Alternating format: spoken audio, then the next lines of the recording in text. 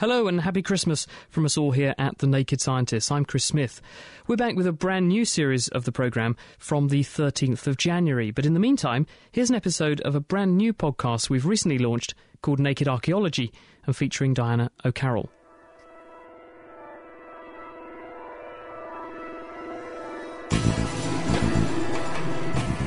Coming to a trench near you, Naked Archaeology. Hello and welcome to Naked Archaeology with me, Diana O'Carroll. This month I'll be looking at underwater archaeology and burials, including the oldest burial of a TB victim. The sea levels rose and covered all the area. The burials were then covered with silt, mud, clay, and it meant that the bones were kept at a constant temperature, rather cold, and probably no oxygen at all, and that is a very good environment for the bones to be preserved. That's Helen Donoghue, who identified the DNA of the oldest known case of human TB. And she'll be talking in just a moment. Another underwater story comes in the form of some new technology being pioneered in the States. They've developed a number of very interesting sensors that they put on these AUVs, which are really underwater robots that they program to search an area, and these things can go out and search an area and automatically identify targets on the bottom based on features, and actually send little snippet pictures back to the ship so people can actually watch this stuff coming in real time. So look out for a whole host of new maritime finds in the future. I'll be speaking to Frank Cantellas very soon, when I'll also be finding out about the new Babylon exhibition at the British Museum.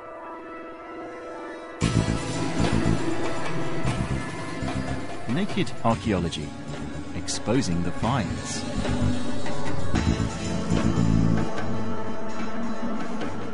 First up this month is a striking find in the form of ancient tuberculosis. According to the World Health Organization, TB was responsible for the death of 1.5 million people in 2005. But how long has this disease been with us? Well, now researchers in Israel and the UK have identified the earliest confirmed human case. I spoke to Helen Donoghue to find out more.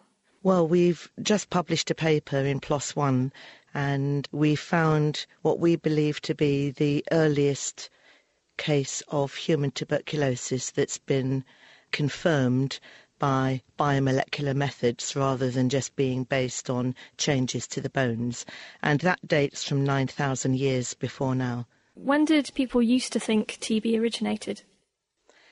Well, there were quite a few ideas. Perhaps I should just explain that tuberculosis was one of the first diseases to be recognised from bones, and there are some very characteristic changes that take place. But you get a collapsed spine, which is very typical, something called Pott's disease, and this was found in ancient Egyptians. And in fact, the very earliest case of tuberculosis that there's no doubt about, that's been verified by several different techniques, is from the Pleistocene, 17,500 years ago, and in fact it was found in a Pleistocene bison. I suppose because they found it in bison, there has been this theory that it comes from domesticated cattle, and that when people started farming, that this is how they contracted TB. Yes, that's what they always used to think, because if you look for these bony changes, you only start finding them in any number once domestication took place.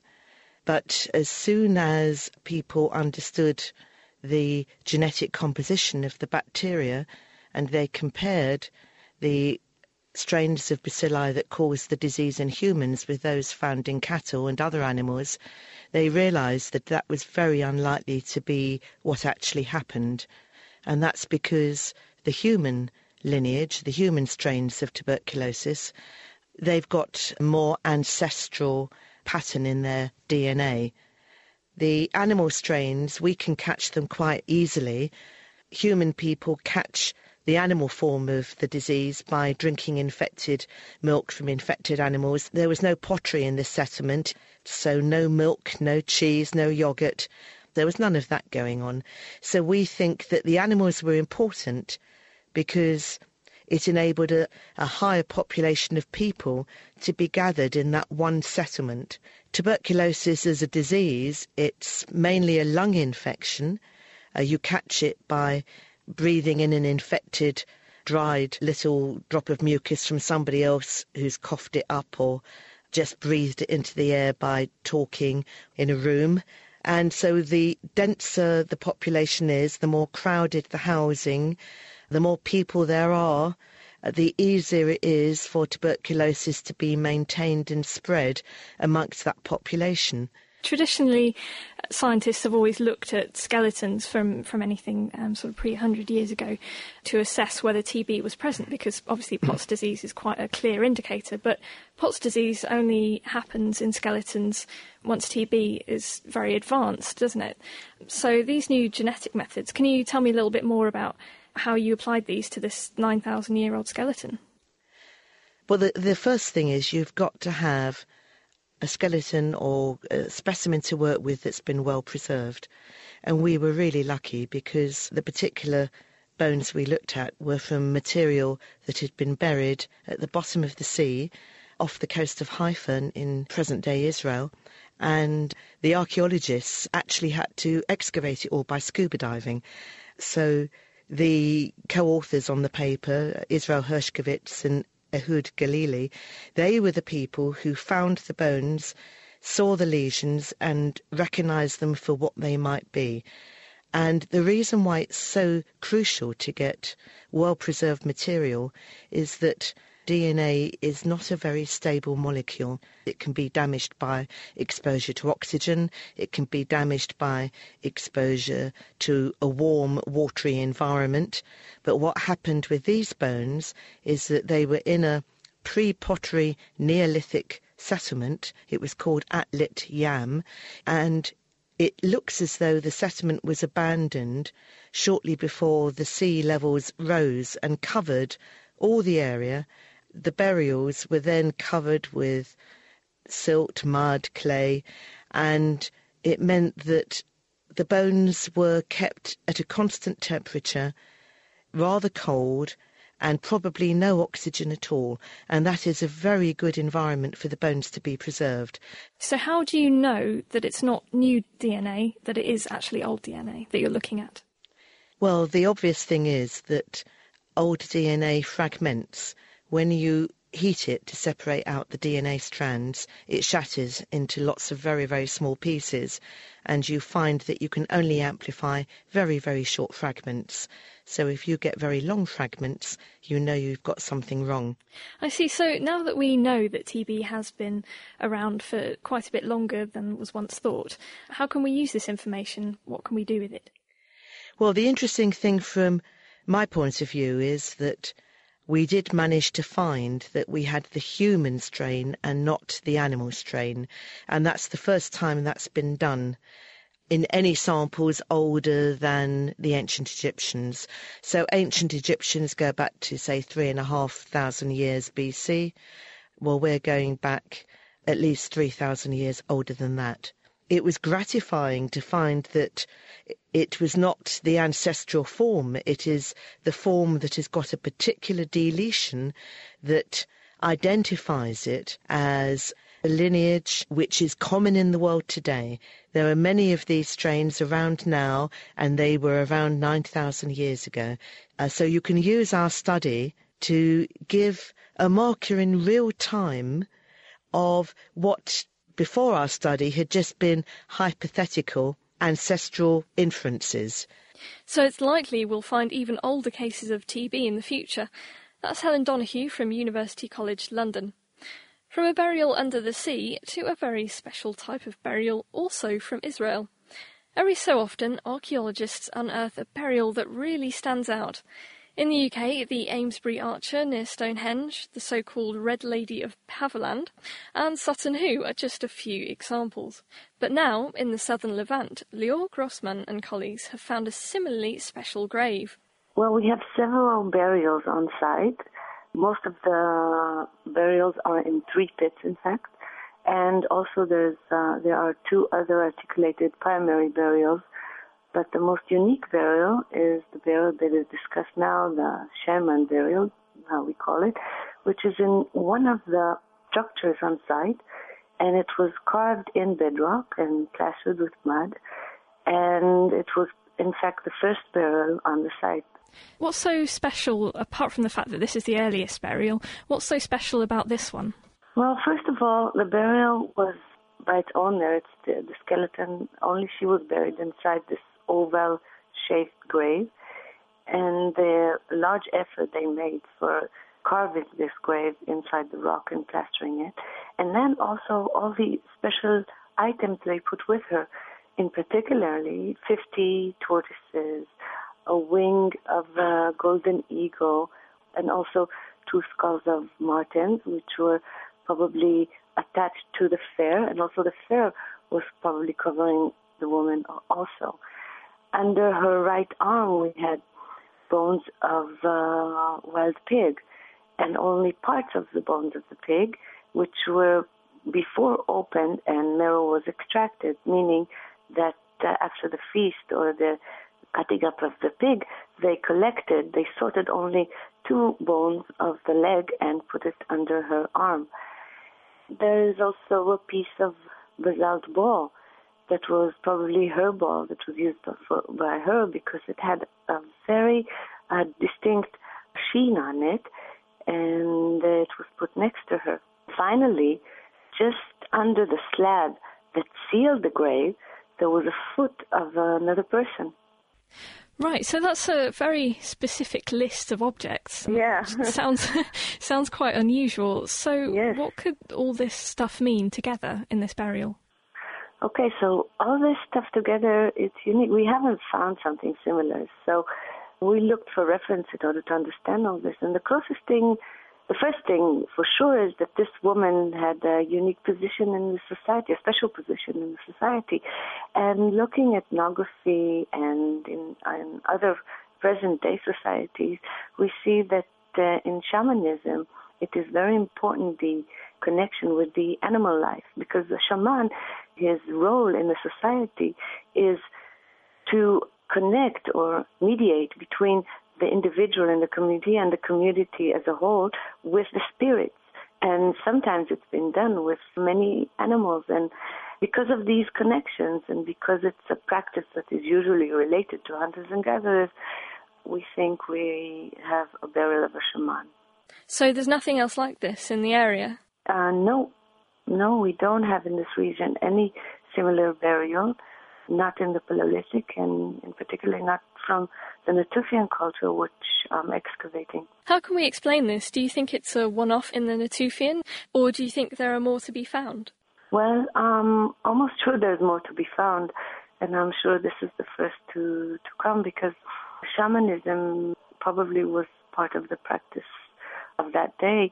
And I'm not saying even that there weren't shamans before, during the Paleolithic, but in the Natufian there was some kind of a cultural change, and it's not really surprising that we're finding shamans in the Natufian, because many things are special and are first to be found during the Natufian. After all the Paleolithic, for the first time we find architecture in the Natufian. We also find burials in the Natufian, which is quite rare in cultures before.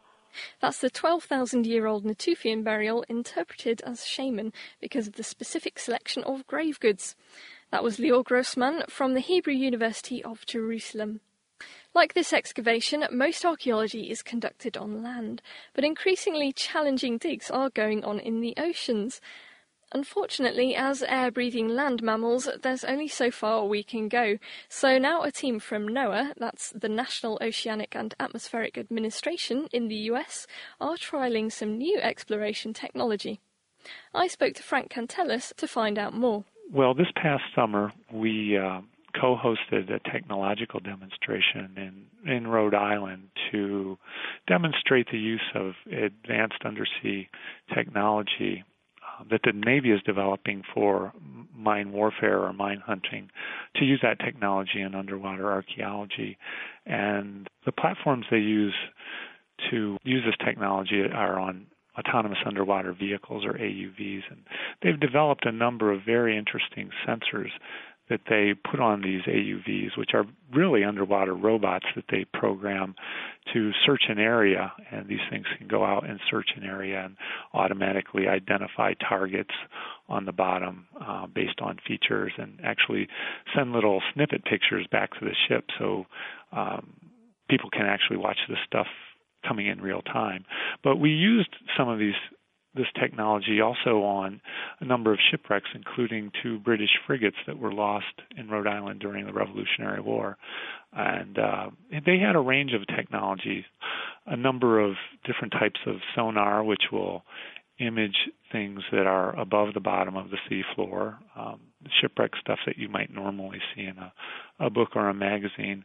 But they can also find things buried below the seafloor using magnetic signatures, or they can acoustically image things buried under the seafloor, kind of like computer tomography or using ultrasound, in that they can actually image things like cannon or the ship itself buried under the seafloor and give some indication of the artifacts there. And what that really allows the archaeologist to do is to investigate a site without actually excavating it or removing artifacts, which can be very expensive. So this isn't just one AUV then?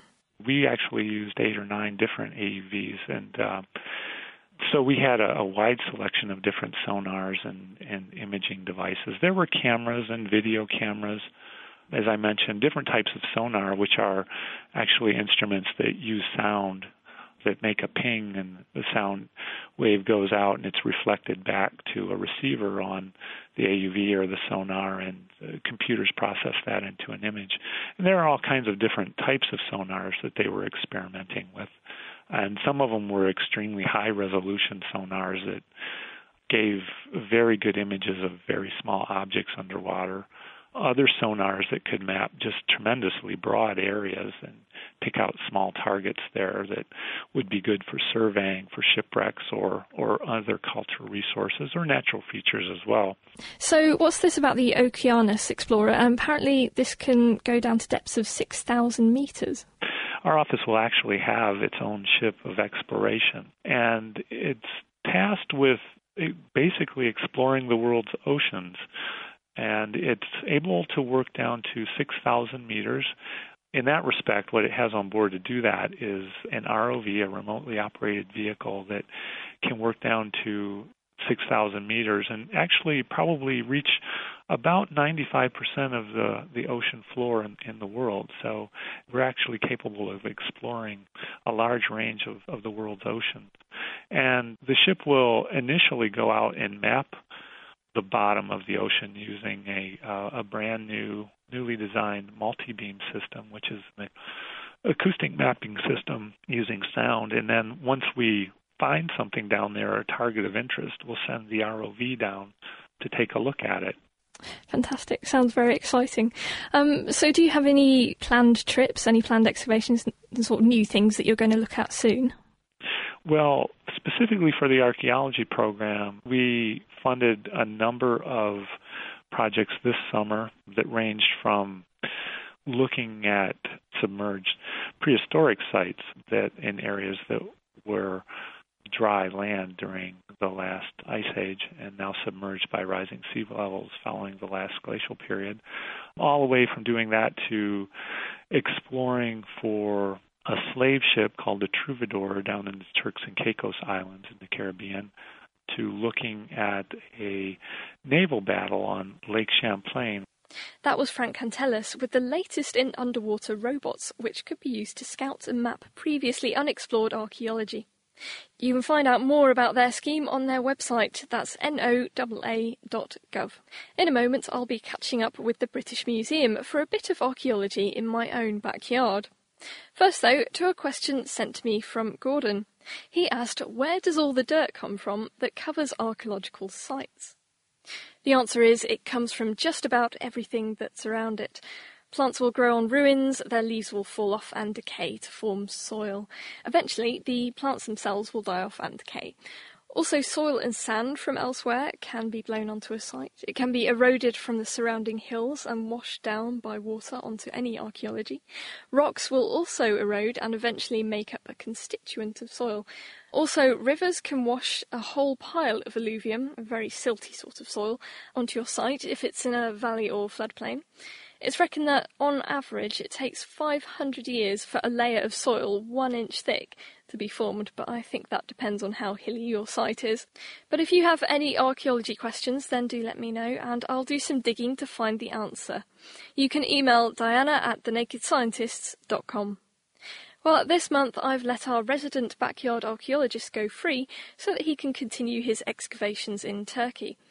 But that gave me an opportunity to head to the British Museum in London to find out more about their new exhibition. Well, it shows lots of things all at once.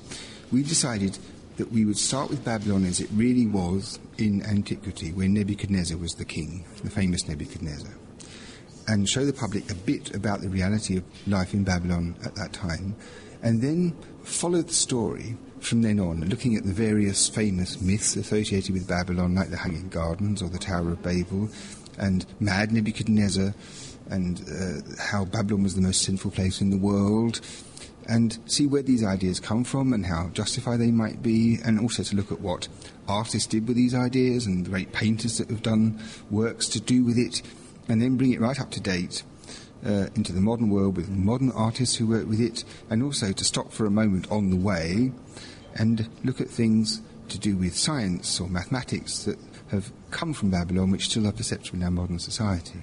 So quite a long and complicated story, and it starts at one end and wanders all the way through, and that's the end of it. Okay, so there's the legend of Babylon, and there's the actual archaeology of the city itself. Mm-hmm. So could you tell me a little bit about the city? Well, Babylon in its heyday, in the 6th century BC, when Nebuchadnezzar was king, was a really vast city. It was perhaps like Chaucerian London in size. One has to imagine it as a really major city in the modern sense. And it was lost to modern knowledge entirely. It was extinct and buried until really the end of the 19th century, when serious archaeology began there, and German archaeologists and architects excavated some of the major buildings which had been left behind by Nebuchadnezzar, which were still restorable, and they produced a tremendous structure, the so-called processional way in the Ishtar Gate and part of the walls of Babylon, which brought to life in a startling way how magnificent it was and why it was so famous in its own time. So everybody's heard of the Tower of Babel, but did this actually exist? Well, the Tower of Babel, in one sense, definitely did exist, because right in the middle of Babylon was a stepped temple tower called a ziggurat. It looks a bit like a giant wedding cake. It was about 70 metres tall, and right at the top there was a shrine where a high priest, perhaps, or the king would communicate with heaven above. And it was a kind of communication network between the human world and the divine world. And this ziggurat towered over the ancient city of Babylon, something like 70 metres above the plain. And it was this building that was certainly behind the story in the book of Genesis about the Tower of Babel, which was interrupted, the work on it was interrupted, and all the languages were spread over the world as a punishment for human arrogance. And the idea of it and the description of it in the Old Testament passage surely reflects this ancient building. And we know what it looked like, even though it doesn't exist anymore, because all the bricks in antiquity were taken away, so that all was left on the ground was the kind of plan of it. But the architects measured that very carefully. And starting from that, and using evidence from surprisingly exact ancient resources, that's to say cuneiform tablets with measurements of the different parts of the ziggurat written down in the ancient inscription, it's possible to combine that and some ancient drawings in order to produce a modern reconstruction which really gives you an idea. But the ruins of Babylon are in Iraq, so what's happened to them? Well, there's been a lot of world attention focused on very recent damage to the site. In the aftermath of the war, a military camp was installed right in the middle of the capital city with scant regard for the archaeology which was all around. And it was not only that, soil was moved from different places, trenches were dug, the land was flattened, the chemical toilets and helicopter pads and all sorts of things, and very heavy vehicles trundling to and fro. which must have done a very great deal of damage. And in fact, the full extent of the damage has not yet really been appreciated, and it can only be done when everything's cleaned off and the archaeologists do a proper survey and they see what's what. But there's no doubt about it, it was exceptionally irresponsible and very destructive for the site. That was Irving Finkel, curator at the British Museum.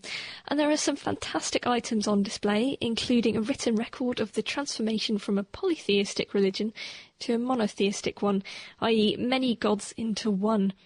There are also records of the original 60 minutes hour, and there are also bricks stamped with Nebuchadnezzar's name on. And you can see that and a whole host of fantastic other items at the British Museum, and that display will be on until the 15th of March 2009. Well, that's it for Naked Archaeology this month, but I hope you'll join me again next time. Laying the artefacts bare. Naked Archaeology.